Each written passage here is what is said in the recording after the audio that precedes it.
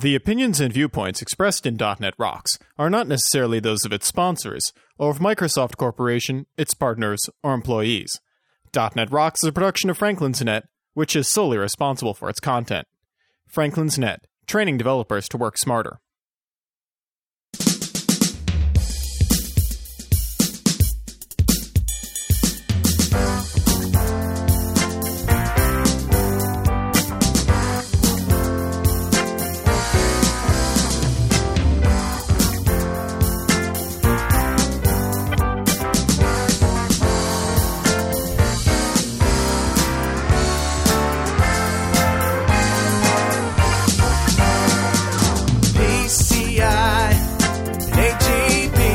Rockheads, drop those Krispy Kreme donuts and listen up. It's time for another stellar episode of .NET Rocks, the internet audio talk show for .NET developers with Carl Franklin and Richard Campbell. This is Jeff Maciolik, here to announce show number 117 with guests Michael Leeworthy, Eric Lee, and Ajay Sudan. Recorded live Wednesday, June 8th, 2005 at TechEd Orlando. .NET Rocks is brought to you by Franklin's Net, training developers to work smarter, and now offering hands-on VBNet and ASP.NET classes remotely, online at www.franklins.net. And by Data Dynamics, makers of ActiveReports.net, simple, powerful, and cost-effective reporting for Windows Forms and ASP.NET web applications, online at www.datadynamics.com. Support is also provided by Code Magazine, the leading independent magazine for .NET developers, online at www.code-magazine.com. And now, a man prepared to kill anyone who threatens the well-being of his 1983 Gibson Les Paul, Carl Franklin. Thank you very much. And we are here, of course, at TechEd. This is show 117. I'm very glad you came. And we don't have any introductory emails or anything of the sort. We only have an hour. Actually, that's an official time slot. We can go over, but I know some of you might get hungry. So I hope you stay till the end. We have just off stage and ready to come on up stage Michael Leeworthy, Eric Lee, and Ajay Sudan from the Microsoft Team System team. Give them a big hand.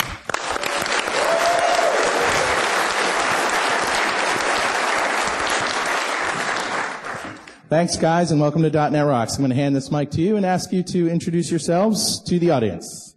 Oh, thank you. So my name is Eric Lee, and I'm a technical product manager for Visual Studio Team System, focusing specifically on Team Foundation Server. Hello, welcome. My name is Ajay Sudan. I'm a product manager for Visual Studio Team System, and I focus on Visual Studio Team Edition for software architects. Hi, I'm Michael Leeworthy. I'm a program manager in the Visual Studio Team System, and I focus on everything else that these guys don't. Well, welcome. Thank you for being here. There's been a lot of buzz around Team System, both at TechEd and even previously at the PDC. There was a little buzz that's beginning to get going. For the complete novice who's had their head in the sand, why don't you just introduce the product and tell us what it does in a nutshell? Absolutely. Yeah, it's been a fantastic buzz at TechEd. We've managed to nearly fill every room that we've been presented in, and we've only presented about three or four sessions, so we have about 10 more sessions to go. And, for those of the people who don't know what Visual Studio Team System is, we're really now expanding our Visual Studio product, which is being focused at developers and making developers as productive as possible, really into the software development life cycle. Michael, I hate to interrupt you. Yes. But I'd just like to make an announcement. Sure. Mark Miller has arrived. Hey!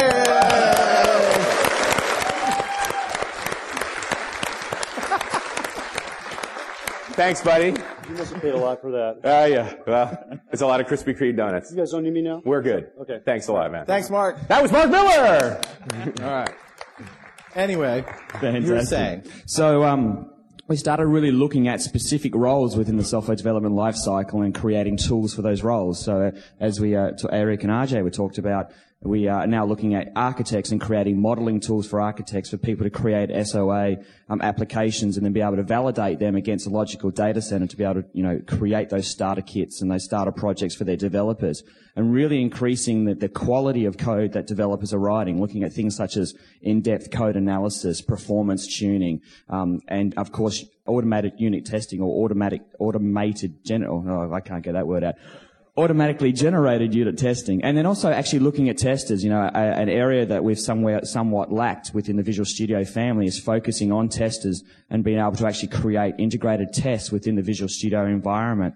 The big thing is really bringing this all together with a product that we call Team Foundation Server. The glue that glues all these client SKUs together provides that base for project management, for work item tracking, for reporting, and mostly for creating a methodology. Whether you follow a methodology in your organization or whether you want to adopt a methodology in your organization, the ability to customize and extend that methodology within Team Foundation Server and integrate all those roles and integrate other applications such as Office and Project and Outlook and IM and, 100 or so partner applications within Visual Studio Team System is really what it's all about. And this is a version 1 product. And as a version 1 product, do you think integration is the most compelling reason to look at Team System now? Absolutely. You've knocked it right on the head. I mean, that whole integration within the Visual Studio application. So now our architects, developers, and testers can be utilizing the same tool, the same IDE, and then integration of other applications such as, I'll pick on project managers. As a project manager, I'm going to use Outlook. I'm going to use Excel. I'm going to use Project. I'm never going to use Visual Studio to do work item tracking to create that project information.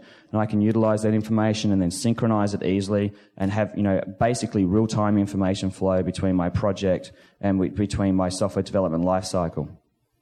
Good. Any of you guys want to comment on the introductory comments? Introductory information, or is that pretty much in a nutshell? That was pretty much it in a nutshell. And we've had a bunch of sessions kind of covering a lot of the introductory material of Team System as well. Is right off the bat, is there a website that we can bring people to get more information about Team System? Yeah, for sure. msdn.microsoft.com/Team System.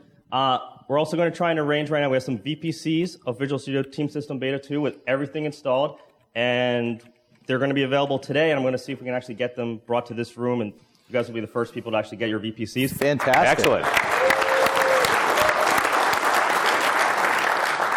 We'll have, I don't know if many of you guys have been following Rob Caron's blog. How many people are familiar with Rob Caron? So Rob Caron will actually be bringing those discs, hopefully here. I'm going to give him a call, and maybe we can give him a round of applause as well. Fantastic, yeah. So as long as the discs aren't coasters, we haven't tested them yet, but as long as they aren't coasters, you guys should have working VPCs. And assuming he finds the place. Yes. Exactly. I think I'm going to go give him a call right now. The secret room. Excellent. So, of all of the what you've done is you've built some new tools, you've integrated with Visual Studio, and you've also adopted some tools that are available now and just put them under one roof. What's the sort of the laundry list of tools that you get in Team System? Oh, sure. So the overlying strategy that we wanted to follow with Team System is just to help keep people productive by letting them use the tools that they're already comfortable with. So Michael mentioned a number of these already. So outside of Visual Studio itself, we've done a lot of integration with just bringing in testing and advanced engineering tools, version control, reporting, and whatnot into Visual Studio. We've also worked integration into Microsoft Excel. So if you're used to using Excel today to track your project lists or your work items, you can still use Excel just like you normally would. We've built some integration that allows you to pull data from Team Foundation Server into that spreadsheet. So as you work, all the data that you work with is being published to the rest of your team. And that data is round trip, so you don't have to chase down a lot of people for status updates. You just do a refresh in Excel, and all your work items automatically refresh. We built the same type of integration into Microsoft Project as well. So any project plans that you're working with, you can still do all the Gantt charting and task hierarchies that you're used to doing in Microsoft Project. The only difference is the data that you're working with is actually linked to Team Foundation Server. So anytime a task changes, it's automatically reflected inside Microsoft Project. Okay. And we'll do some starter kits for Microsoft Outlook as well. Outlook is really a common project management tool that we see being used. So we'll be able to bring in data from Team Foundation Server into your Outlook tasks. And we've got a number of great partner products as well. We showed a couple of them a couple of days ago. So Serena and Identify are doing great integration with us, as well as Borland Caliber RM for a traditional requirements management product. And tools such as NUnit are in there as well.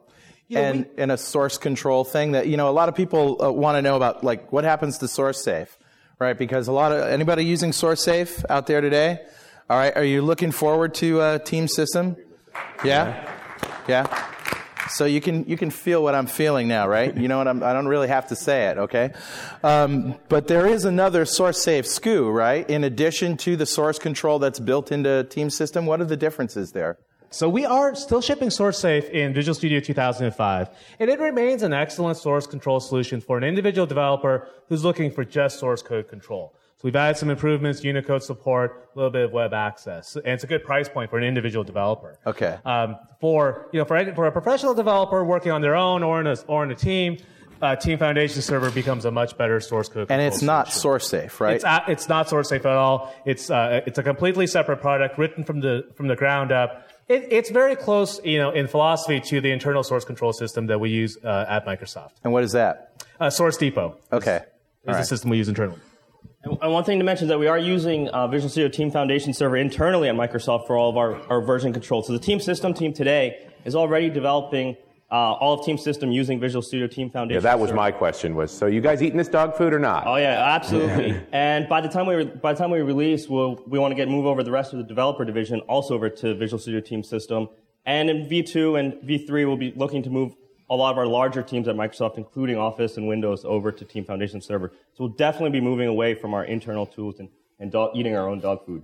Good. Actually, let me make a comment on that, because that's actually quite exciting. We have, upwards of 500 people utilizing our Team Foundation source control in about six places around the world, and they all synchronize information very fast, very quickly, and are able to utilize the same information together. And that's really one of the biggest differences we've seen in our source control over Visual SourceSafe, is we've designed this for highly scalable and highly distributed environments. So, as I said, we're eating our own dog food, and we are now starting to move other product teams within Microsoft that are now aggressively adopting Visual Studio Team System as well. We've published those statistics as well. Are they up on the MSDN website? Yeah. There's the mouse there. Go for it.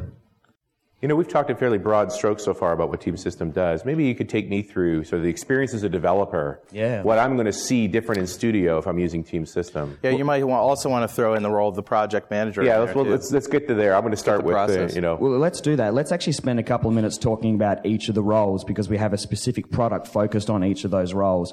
So, we like to start at the project manager end. We like to start at the project end. Do in the this. sense that, Yeah. Exactly. So, most application development cycles actually start with the business analyst or the business analyst / project manager finding some requirements, gathering those requirements.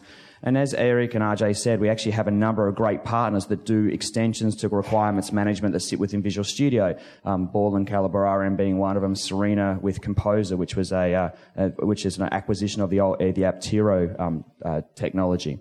So we have these requirements management gathering that can actually take all these requirements and actually export them into a Visual Studio Team System repository, or this Team Foundation server.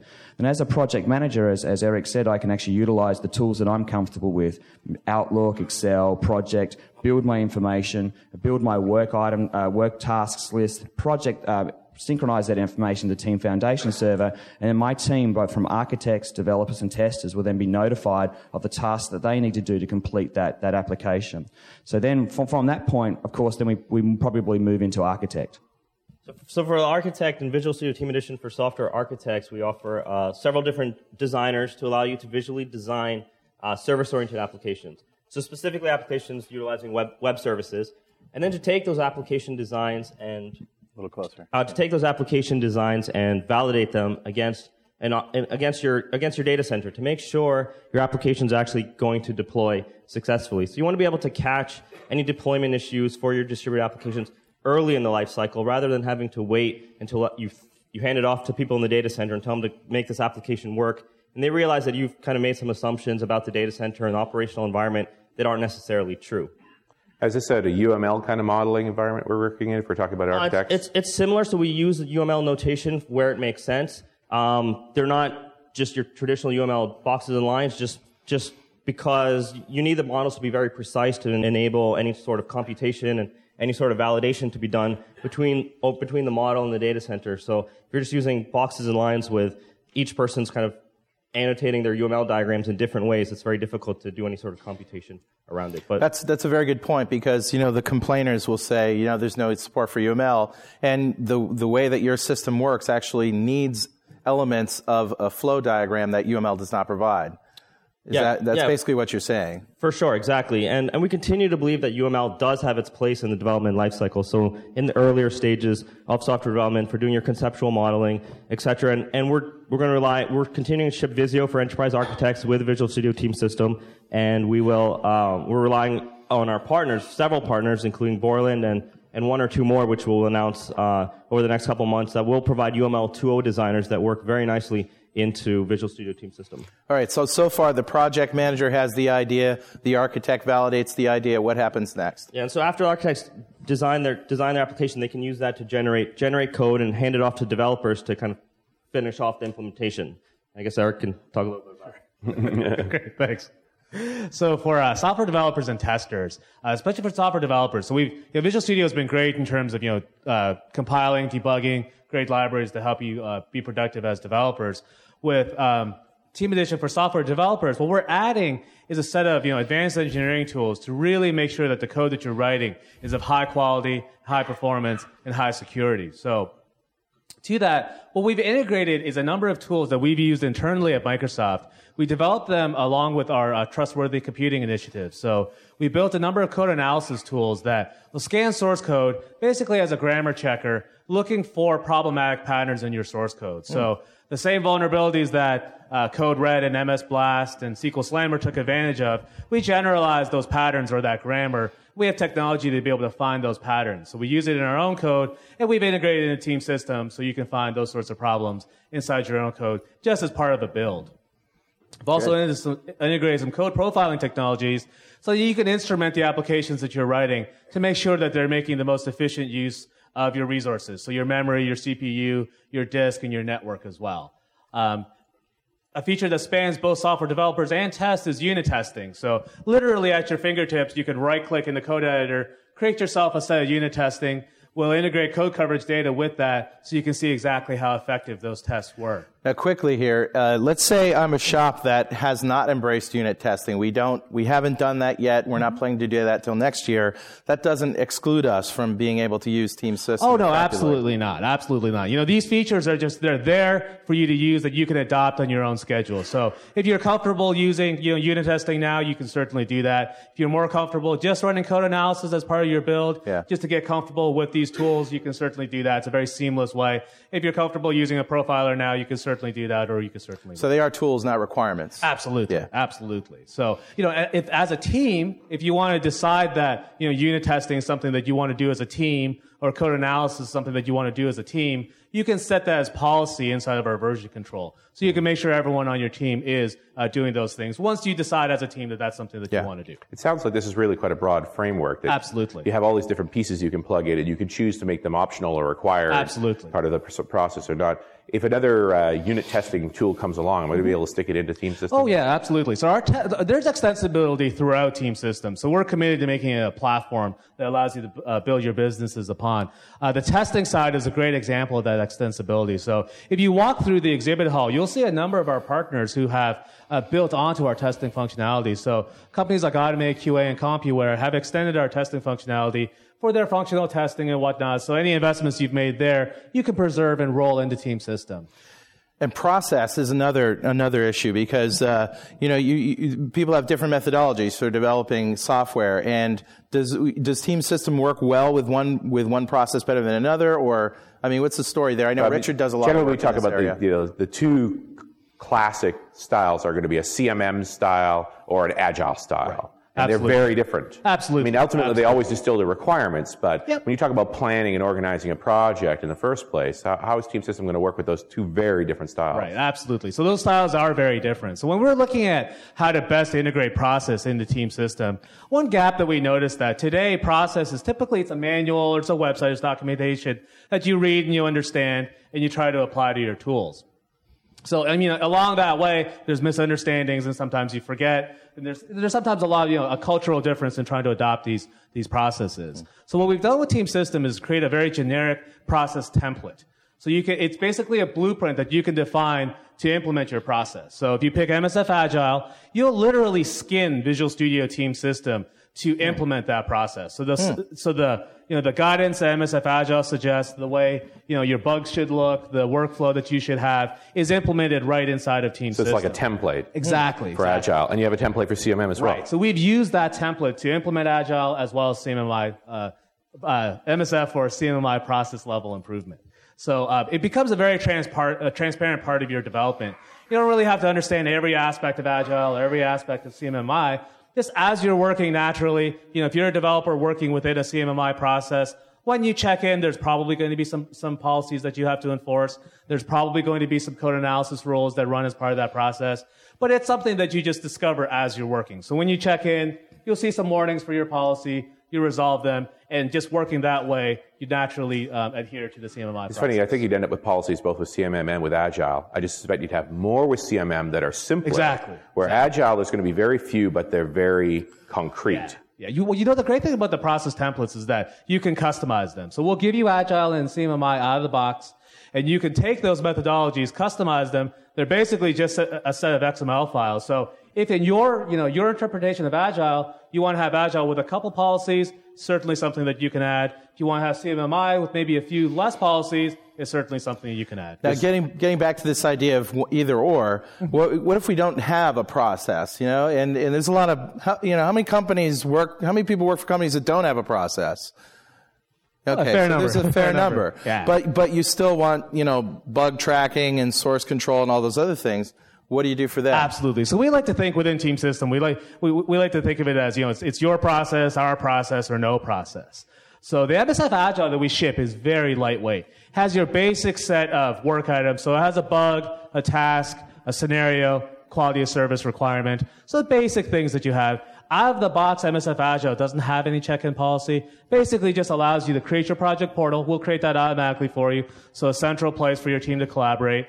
We'll establish your source code control folders. If you want to, it's something you can go back and add later on. So it's your basic, development environment. You can take the Agile process and start to customize it if you want to introduce some more process, or you can even start to take things out. So when you create a team project from MSF Agile, we'll create a set of default tasks that you start with. So very common things that you start with, in a project. Things like, establishing permissions, creating vision documents and whatnot. That list is completely editable. Nothing that'll keep, a manager writing documents from here to eternity. Right. Absolutely That would not. be CMM. Yeah, that would be CMM. Yeah. One of the great things about Team System is that as you're working, all the data that you're generating, so whether you're a developer writing code or you're a tester finding bugs, all of that goes into Team Foundation Server. So it's basically backed with a SQL Server 2005 database, and we funnel that data through SQL Server 2005 analysis services. So a lot of the reports that you're probably building manually today, we can dynamically generate. So things like, your remaining work, your status updates, your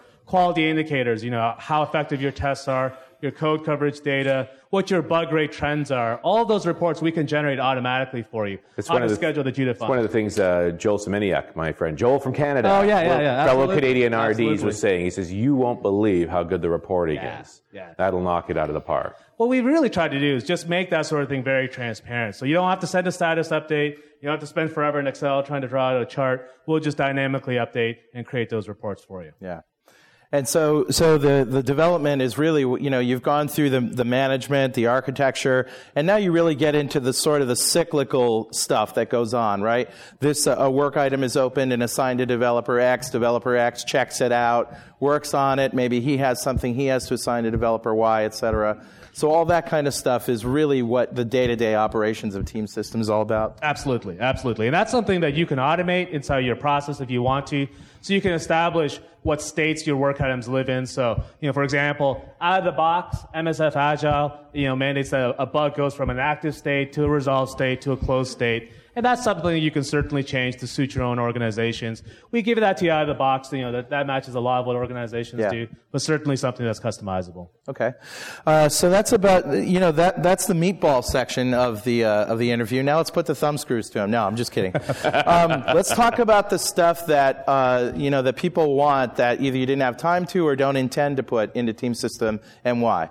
So one thing I hear is that there's Microsoft Project Client is supported, but not Microsoft Project Server. So what's your thinking? And I think that's really a tough one, because the guys who are using Microsoft Project Server are really, serious structure guys. They sound like they'd be your best customers.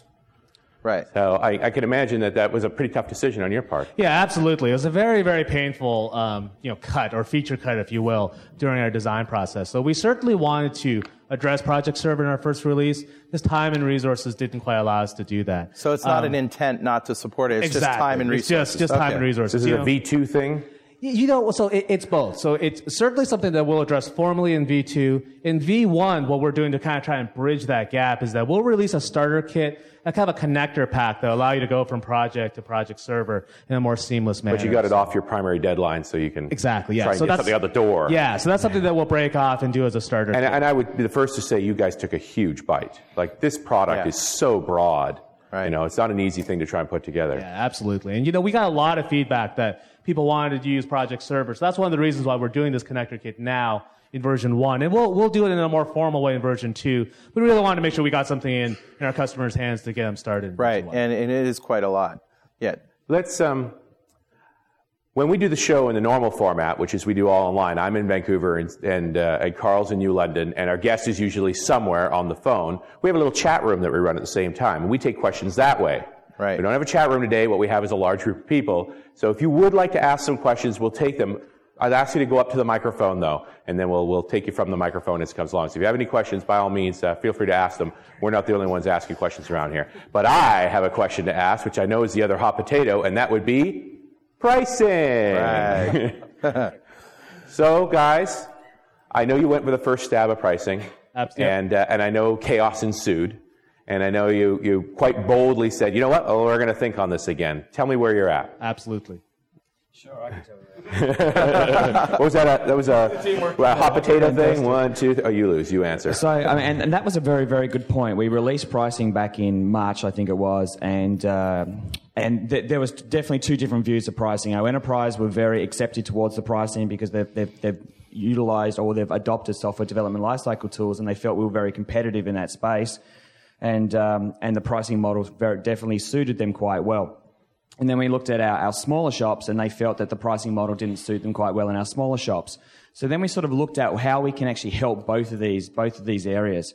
And a couple of things that we've tried to do in the last couple of weeks to help is throw out some messaging around two main things. One is the MSDN Universal upstep price. So effectively, if you have MSDN Universal, you get one of the developers or one of the SKUs, one of the client access SKUs within your Universal. So on release, you get to choose Team Architect, Team Developer, or Team Tester.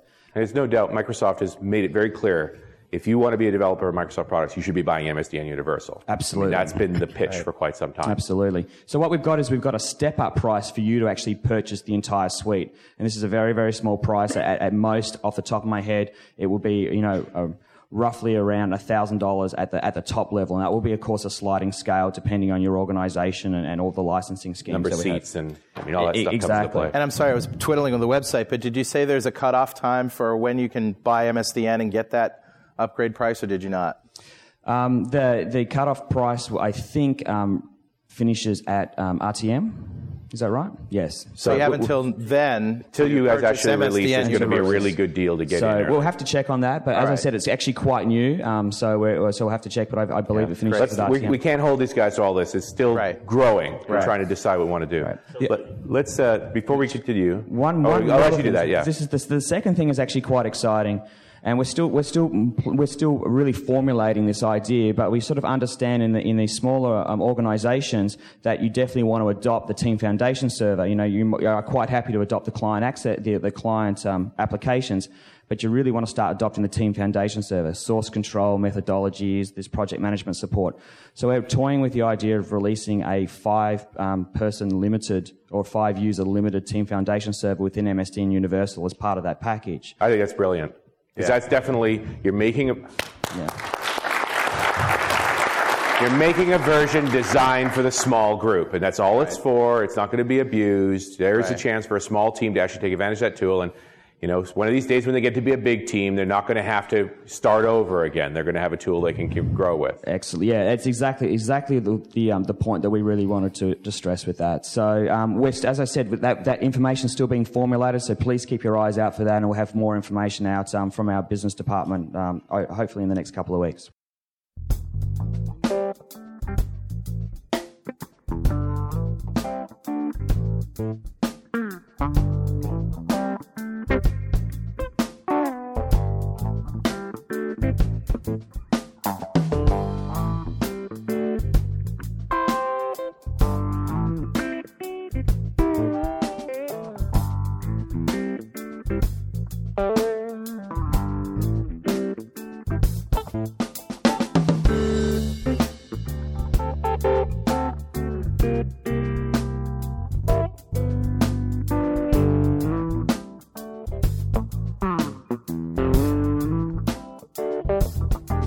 Folks, do yourself a favor and check out our friends' Data Dynamics website, datadynamics.com, makers of ActiveReports.net. Simple, powerful, and cost-effective reporting for Windows Forms and ASP.NET. Very nice stuff. You compile the reports right into your application, ship them with your assemblies. Has all the great features you come to expect in a reporting engine. And you can use ActiveX controls right in the reports, too. So, great stuff. Data Dynamics has been an excellent sponsor of .NET Rocks for a long time. They deserve a little bit of your love and attention. So go check them out at www.datadynamics.com.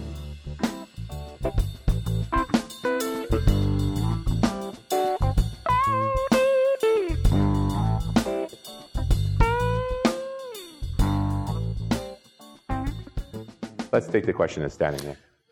You mentioned that Team System unit testing is pluggable. And so I have a large test bed based on the in-unit framework right now. Out of the box, does it come with an in-unit adapter so that I can continue to use those in my builds right away? Yeah, so the question is how to bring your end unit test over to Team System, or if there's a way to do that. So that was a feature that we were looking at in our first release, trying to build a migration tool to bring you from end unit to our unit testing framework. Time and resources and feature cuts have made that a little bit difficult. So we're still looking at ways of, releasing that code that we've written for that migration out to the community. So, it's something that can develop there. But it won't be part of the initial ship. It won't be part of the actual official product ship. Right. But look for it on the community sites, and we'll have a migration tool for you.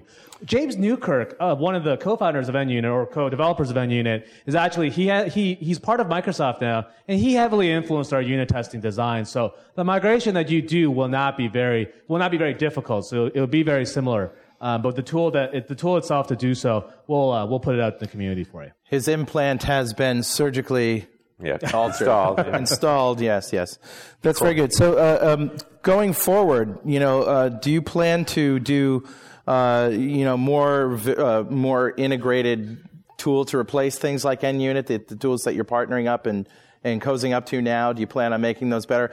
What kinds of features do you have in mind for things that made the cutting room floor this time around? And if I could just throw another spin on that, would be, why don't you guys just stick to being a framework and let third parties do all the plugins? Yeah, that's a great it's sort of it's got to be a tough call for you. Absolutely. Playing in that space. Sure. So if you look at that, the notion of whether we should build a framework, just a framework, or building onto that. Building a framework is one of our highest priorities, and you'll see that. You'll see that in the architecture, you'll see that in the testing, you'll see that in the development, and you'll see that in Team Foundation Server. One aspect of building a framework is that it's very difficult to build a good framework unless you validate that design. So that's one of the things that we do. Is if you take architecture as an example, so we have a very dedicated service-oriented architecture design that builds on top of our generic modeling engine and modeling infrastructure. We spun off a separate effort, Dynamics domain-specific languages, that'll target more vertical markets using that same infrastructure. And the same is true for testing. So we have a very extensible generic testing framework. We validated that design with unit testing. We validated that design with web testing. We validated that design with load testing. certainly left a lot of opportunities for other partners to build in, Windows-rich client testing and whatnot. And, that's certainly a very important part of what we do. But we want to make sure that, Visual Studio Team System out of the box, gives you a great deal of productivity with the door open that you can bring in partners to suit your specific needs. So try to walk that fine line between, a product as a whole as well as a framework. There's an argument on both sides of this. I mean, on one side, you have the tool builders who are saying, please don't crush my market. Right. And the other side, you have developers out there saying, why do I have to spend the money to buy this product and then spend a bunch of more money to make the product usable? Right. So, I was in a conversation with James Newkirk about exactly that.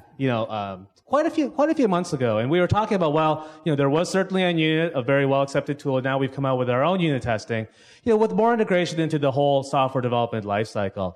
And I was talking to him, I was like, James, are you mad that we did this? And he was like, no, he created NUnit not for the sole sake of creating NUnit, but he really wanted to foster unit testing as part of the software development lifecycle. Yeah. And he could go very far with NUnit, but in terms of integrating it with version control, integrating it with your reporting as a whole, that was something that we did. And he really just wanted to see unit testing become, an everyday task within the development lifecycle. And how that came to pass wasn't really all that important to him. If it was NUnit, great. If it was Visual Studio Team System, that's great as well. So, and I think that's really true for a lot of, testing and development and architecture and process in general. Is the team system, the foundation server protocols, are they exposed by web services? Absolutely. So all of the communication between Visual Studio Team System Client and Team Foundation Server is done through XML Web Services. We did that for a number of reasons. We didn't want to invent a new protocol that you'd have to try and administer with new security gotchas that you'd have to look out for. So we didn't want to use DCOM. Yeah, absolutely. Man, I thought he was going to use DDE. That's right. No, we want to make sure that Team Foundation Server has a very low administrative overhead. So exposed as an XML web service. So if you have web servers today, this is just an XML web service running in that web server. Using SQL Server 2005 as your data store. So if your infrastructure already supports SQL Server databases, this is just another one. So if you already have a backup protocol, disaster recovery protocol for your administrators, this is just another one for them to... But you're giving us some defaults as well. If we don't have those things, we have this default set we can work from. Absolutely, we get from the box. Absolutely, yeah. It's a question right at the back there. Yeah. How does EPMS relate to Team System? Enterprise Project Management System? Do you mean is that Microsoft Project Server? Yes. Oh, yes. Okay. So we touched on this earlier. We had hoped to build integration with Project Server and Team Foundation Server in version 1. Just time and resources, we weren't able to do that. So we built integration into Microsoft Project, the client tool. And what we'll do in version 1 is we'll release a starter kit or a connection pack that allows you to kind of bridge that gap in version 1. And we'll address it more formally in version 2 when we have a little bit more time. So will I basically have 2 repositories of tasks if I'm doing that, or? We'll ship you a connector kit outside of our traditional development cycle that'll help you resolve items between the two. Is that going to be at the ship day for Studio or for Team System, or a little later? We're hoping it's going to be for the ship date, or definitely, we're hoping for the launch date. Right.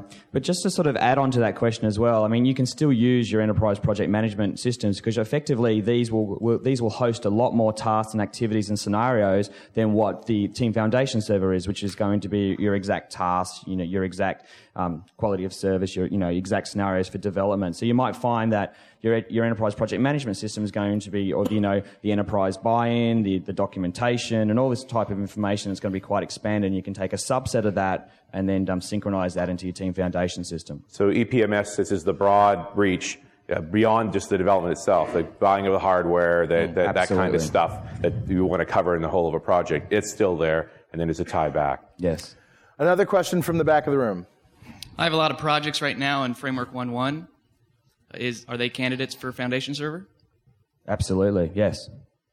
With Visual Studio 2003 then? So can I use Team System with 2003? Yeah. So the question is, can you use Visual Studio 2003 with Team Foundation Server? So access to Team Foundation Server is done through Team Explorer. So when you're using Visual Studio 2005, Team Explorer just integrates into the IDE, so it looks like you're using one tool. But for earlier versions of Visual Studio or other development tools in general, maybe you're using Notepad, you can install Visual Notepad. You can install Team Explorer as a lightweight client. and that'll give you full access to Team Foundation Server. So Great. you can certainly use that. It's a great answer for that. Yeah, Great answer. Nice. All right, one more in the back of the room. Okay. One interest in my organization is load testing. And you touched on that a little bit, and I just was wondering if you could speak a little bit more about it. Tell us more about load testing. Yeah. So, more about load testing. Well, our load testing tools, they're primarily focused on load testing for HTTP and over HTTPS. So, over those protocols, it will be very competitive with tools such as Mercury's Load Runner, etc. We don't do so much load testing for over other protocol specifics, such as SAP protocols in version 1. What was the rest of the question? So is it like a half-baked solution now? I mean, I would be basically doing web solutions, testing them, but I currently do use Load Runner. So I'm curious. For testing websites, testing web services, anything that's kind of going over HTTP, HTTPS, it's not a half-baked solution. It is extremely competitive with Mercury's tools. And the great thing about our load testing tools is that while the competitive tools typically charge license per virtual user, where you're charging, if you want to test 10,000 users, you need to pay for 10,000 users. We'll be licensing on a per processor basis. So as many virtual users as you can generate from a single processor, that's all, you're free to do so. We'll also support distributed load environments where you can farm out your load to a bunch of different machines and have all of that data collected and then brought back for analysis on the controller machine. Now, someone who's made a serious investment in Mercury Interactive, and let's face it, if you've made an investment in Mercury, it's been serious. Yeah. Sure. They're not going to want to move away from that anytime soon. Is Team System going to play with that to any degree? We'll continue to. We're working with Mercury as well to integrate their tools into Visual Studio as well. So if you want to maintain your investment in your Mercury tool suite, you can do that. So does that mean you're not planning to do for example, a Windows application testing scenario? No, for smart client applications, WinForms applications, there's no functional UI testings where we're actually plans to do that. Monitoring your clicks.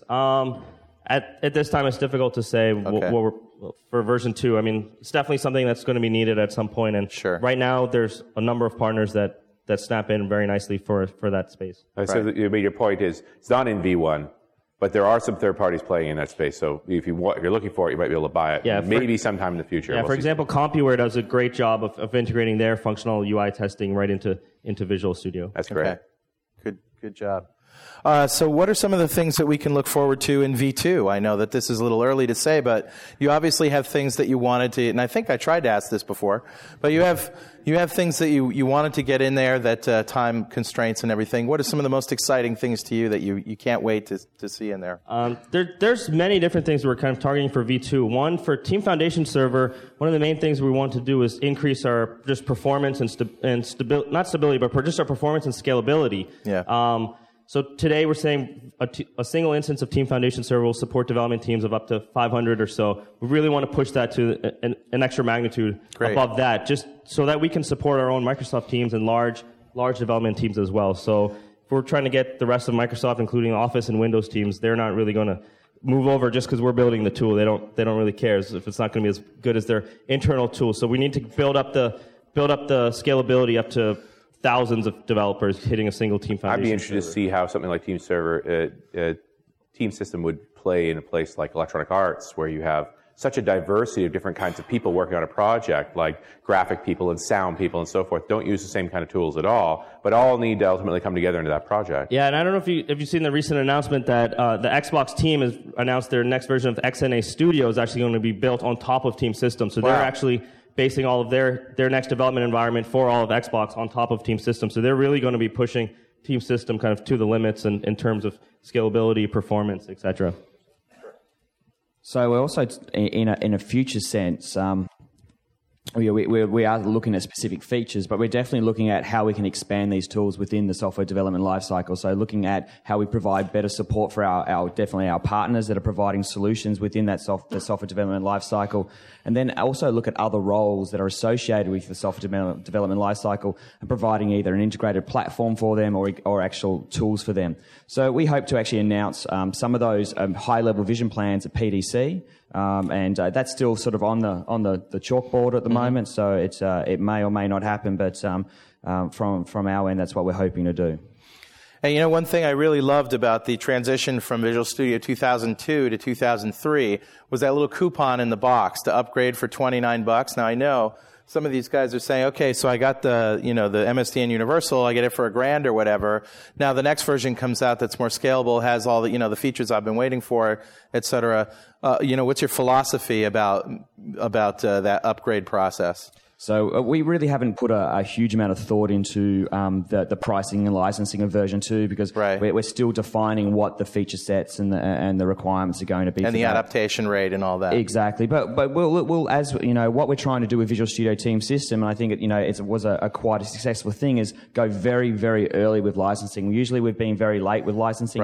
Told you about 4 weeks before the product's been released. This time we told you a good amount of time, so that way we could garner this feedback, and we are still garnering feedback. So you see these guys up here. If you've got any feedback around licensing and pricing and anything that can help you, come and grab us, chew our ear off, because we are the input into that product team. I really think it was a good move to say, here's a small business version of this. Yes.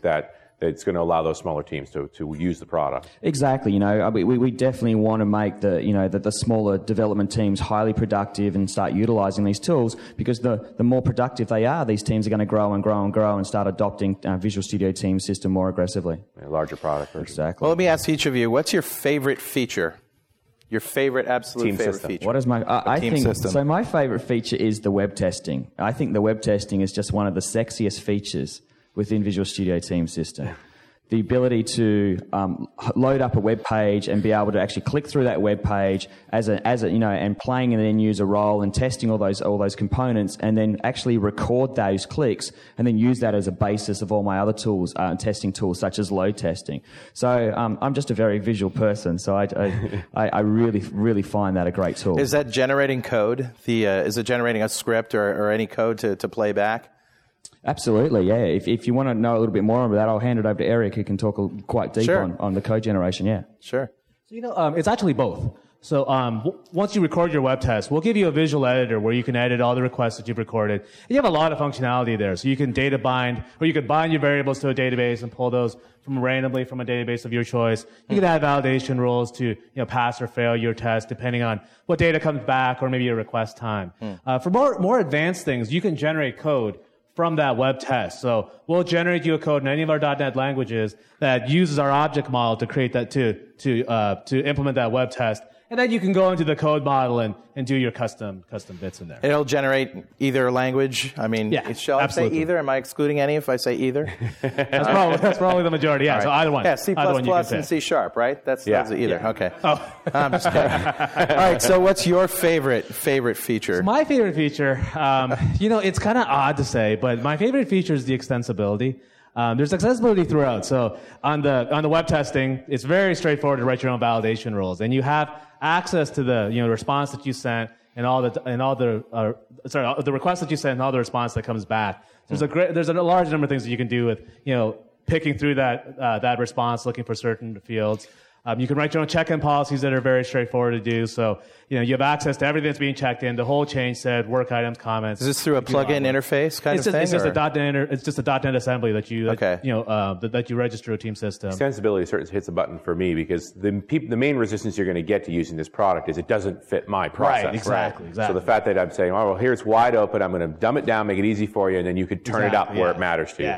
Probably my most favorite part of extensibility is the event system that's underneath team system in general. So it's actually web service based, and we'll send events for just about everything that happens inside a team system. So when a new member joins your team, you'll get an event. When a work item's been resolved, you'll get an event. When a build finishes, you'll get an event. So you register your web service and you get these events and you can do things with it. So I can see the manager having this little app with some Dundas gauges on there, going whoop, whoop, whoop, absolutely. Little PI in there. Yeah, okay. Absolutely. So what's your favorite feature? I'd say my favorite feature is an innovative new feature we have in the Team Foundation version control called shelving. And shelving, what it allows you to do is, say you're in the middle of doing some work, and your work gets interrupted, and you're not really ready to check in your source. You haven't run any unit tests, or you haven't tested to make sure you're going to not break the build.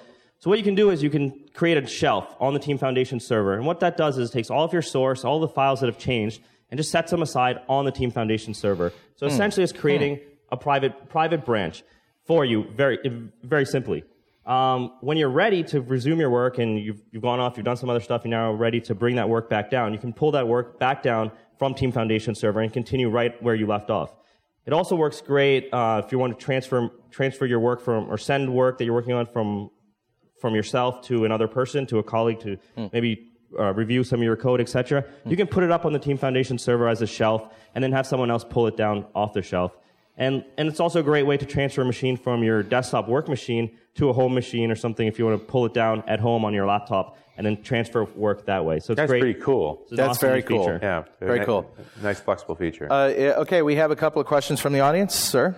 Yeah, actually, that leads perfectly into my question. Can you talk a little bit about the branching support in Foundation Server? About what support? Branching. Branch-based development.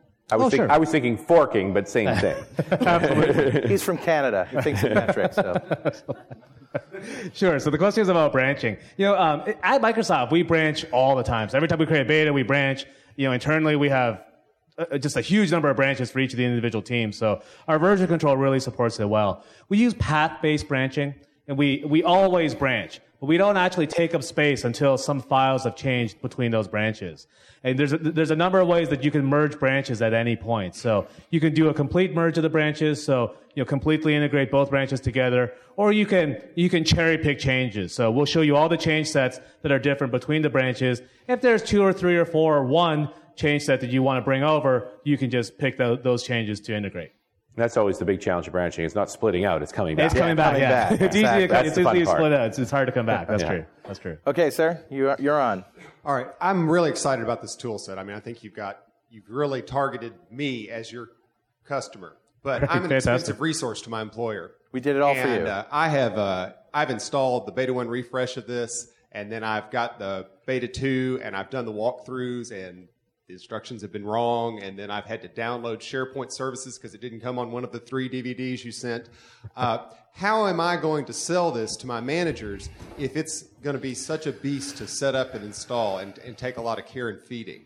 Because developers are paid to develop software and to get this thing running and customized for my process. So what are your goals? How easy is it going to be to set up in November when you get this? Just to clarify, you did say you're running beta software, right? Exactly. But what I'm saying is it's Beta 1 at that. But it's been terribly difficult to set up, and so I want to know where you're going with the setup. What are your goals for that? And I think the larger picture here is talk to me about how much infrastructure maintenance I'm going to have to do running Team Server in a serious way with a large group of people. Well, let's solve your first problem. So as RJ said, we have created a single VPC that's completely integrated. Team Foundation Server, the Windows SharePoint services, and all the client applications. So that way you don't have to go through at the moment what many people feel is a bit of a. Yep.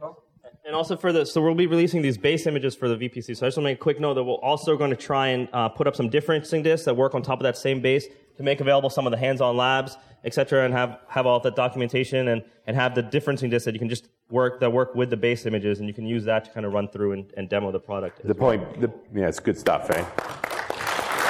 The point being that installing beta software is just not easy, so giving us VPCs solves that problem. You've already got it configured correctly. Exactly. Now, to help you in adopting the product, we're actually really looking at our training methodology and saying, all right, well, we need to actually do very scenario-based training, especially for organizations and people like yourself that don't have a lot of time. You're out there, you're making money as a consultant, you don't have a lot of time to sit in these 3 to 5 day training sessions. So we're looking very, very carefully about how we actually train people like yourselves and organizations and partners up with this, providing these things like hands-on labs available before the training. So when you actually come to training, it's very theory-orientated. You've got all the practical knowledge already there. And we're looking at scenario training, quality-driven development, Sarbanes-Oxley's type scenario training. How do I integrate? We're also looking at very physical type training. So how do I physically install Visual Studio Team System in my environment? What infrastructure do I need, from small teams, medium teams, and large teams? So we're going to release all of our training plans, hopefully around the August timeframe,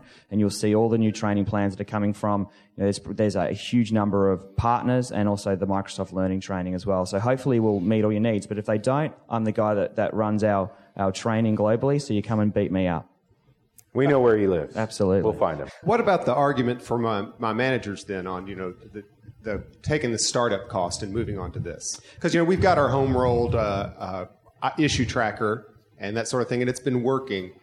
So, there's going to be some cost and some lag involved in getting onto this new system. Exactly. So we focus on that a number of ways. One, we're going to provide a lot of good collateral all the way from the hands-on people, your testers, your developers, all the way up to the CIOs and CEOs of your organization, because the purchasing decision of software development lifecycle tools is not going to be made at that developer level. It's going to be made quite up high. So we are working definitely with our business decision makers and technical decision makers on how we go out and talk to them. We're working with our analysts and the best way to actually approach these people and actually sell this tool and provide you all the information on how to sell this tool. We're also investing globally in about 50 or so Visual Studio Team System pre-sales consultants that the account managers, the Microsoft account managers working with you can actually roll into your accounts and talk to all those different level people in your organization, from the technical people all the way to the business people, to actually answer those questions and make sure that all the little boxes are clicked off and that it's a successful purchase and implementation for you. And a very simple argument, just, or in the elevator, is that if you're looking for any kind of more sophisticated suite of tools to do what Team System does, they are the price leader. So that's a very good point. You can stay doing what you're doing no matter what, but if you are interested in moving forward and doing some more things, you're not going to find a better deal. And that leads us right into a really good thing, launch. So we will have a number of customers at launch, all the way from very, very large organizations, a very exciting organization that has a 14.5-day development cycle. 14 and a half days. I can't. That half ends at 3 a.m., right? But it's absolutely incredible. And when we release this custom, you'll see why they have a 14.5-day development cycle, and then they restart again, 14.5 days. It's fantastic, and how they're using Visual Studio Team System, and then all the way down to to our medium businesses and our smaller organisations. And as you heard, our launch is going to be in that week of November 7th. And we'll have all those customers and all that collateral and all that information available for you, and we'll be launching globally across the world. Thank you. Another question. Hi, guys. You mentioned the shelving feature a little bit earlier, and I'm just wondering, are files on the shelf versioned as well, or is it just a single version per file on a shelf? Sure. So the question is, in a shelf, are the files themselves versioned, or is there a single version for the shelf? Is that right? So the version numbers for the files depend on their individual histories.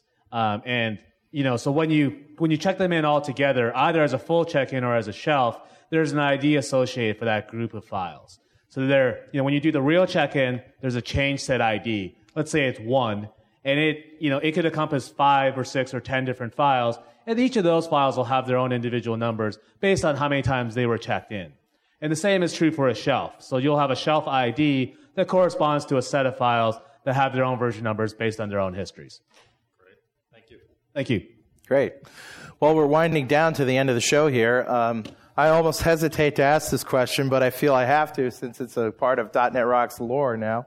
I ask all my guests at the end of the show, what's the coolest thing you've downloaded lately? And I would ask you to try to find something that's not a Microsoft product. Microsoft Search does not qualify. I mean, when you go home, maybe your wife has downloaded something cool. I don't know.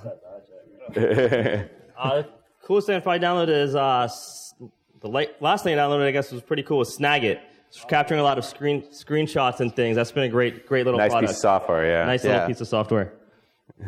Rats, I think that was mine. Snagit is amazing. It's a great product. Eric's actually the one that told me about that. I was hoping I get to go before him. Mental note, don't let Ajay go first. What else have I downloaded that's been really good? Non-Microsoft. Adaware. Okay. I love Adaware. We're still fighting spyware. Right? Yeah, it's still a problem. So it does a great job. Here's a great question: how many people are using more than one spyware removal tool? Look at that! Yes, more than half the room. Wow. Okay. Yeah. All right. So mine's actually a bit strange. So the last thing I downloaded was a thing called Amigo. Amigo, which is like a little character you build up for Instant Messenger. And he does things when you say things. So if you say I'm feeling sick, he throws up. And so that's it. And he looks like me. So if, I'll give you my IM. You can come and play with my Migo. Excellent. Well, if there are no more questions, I would just like to personally thank my guests and Richard's guests, Michael Leaworthy, Eric Lee, and Ajay Sudan. Give them a big round of applause.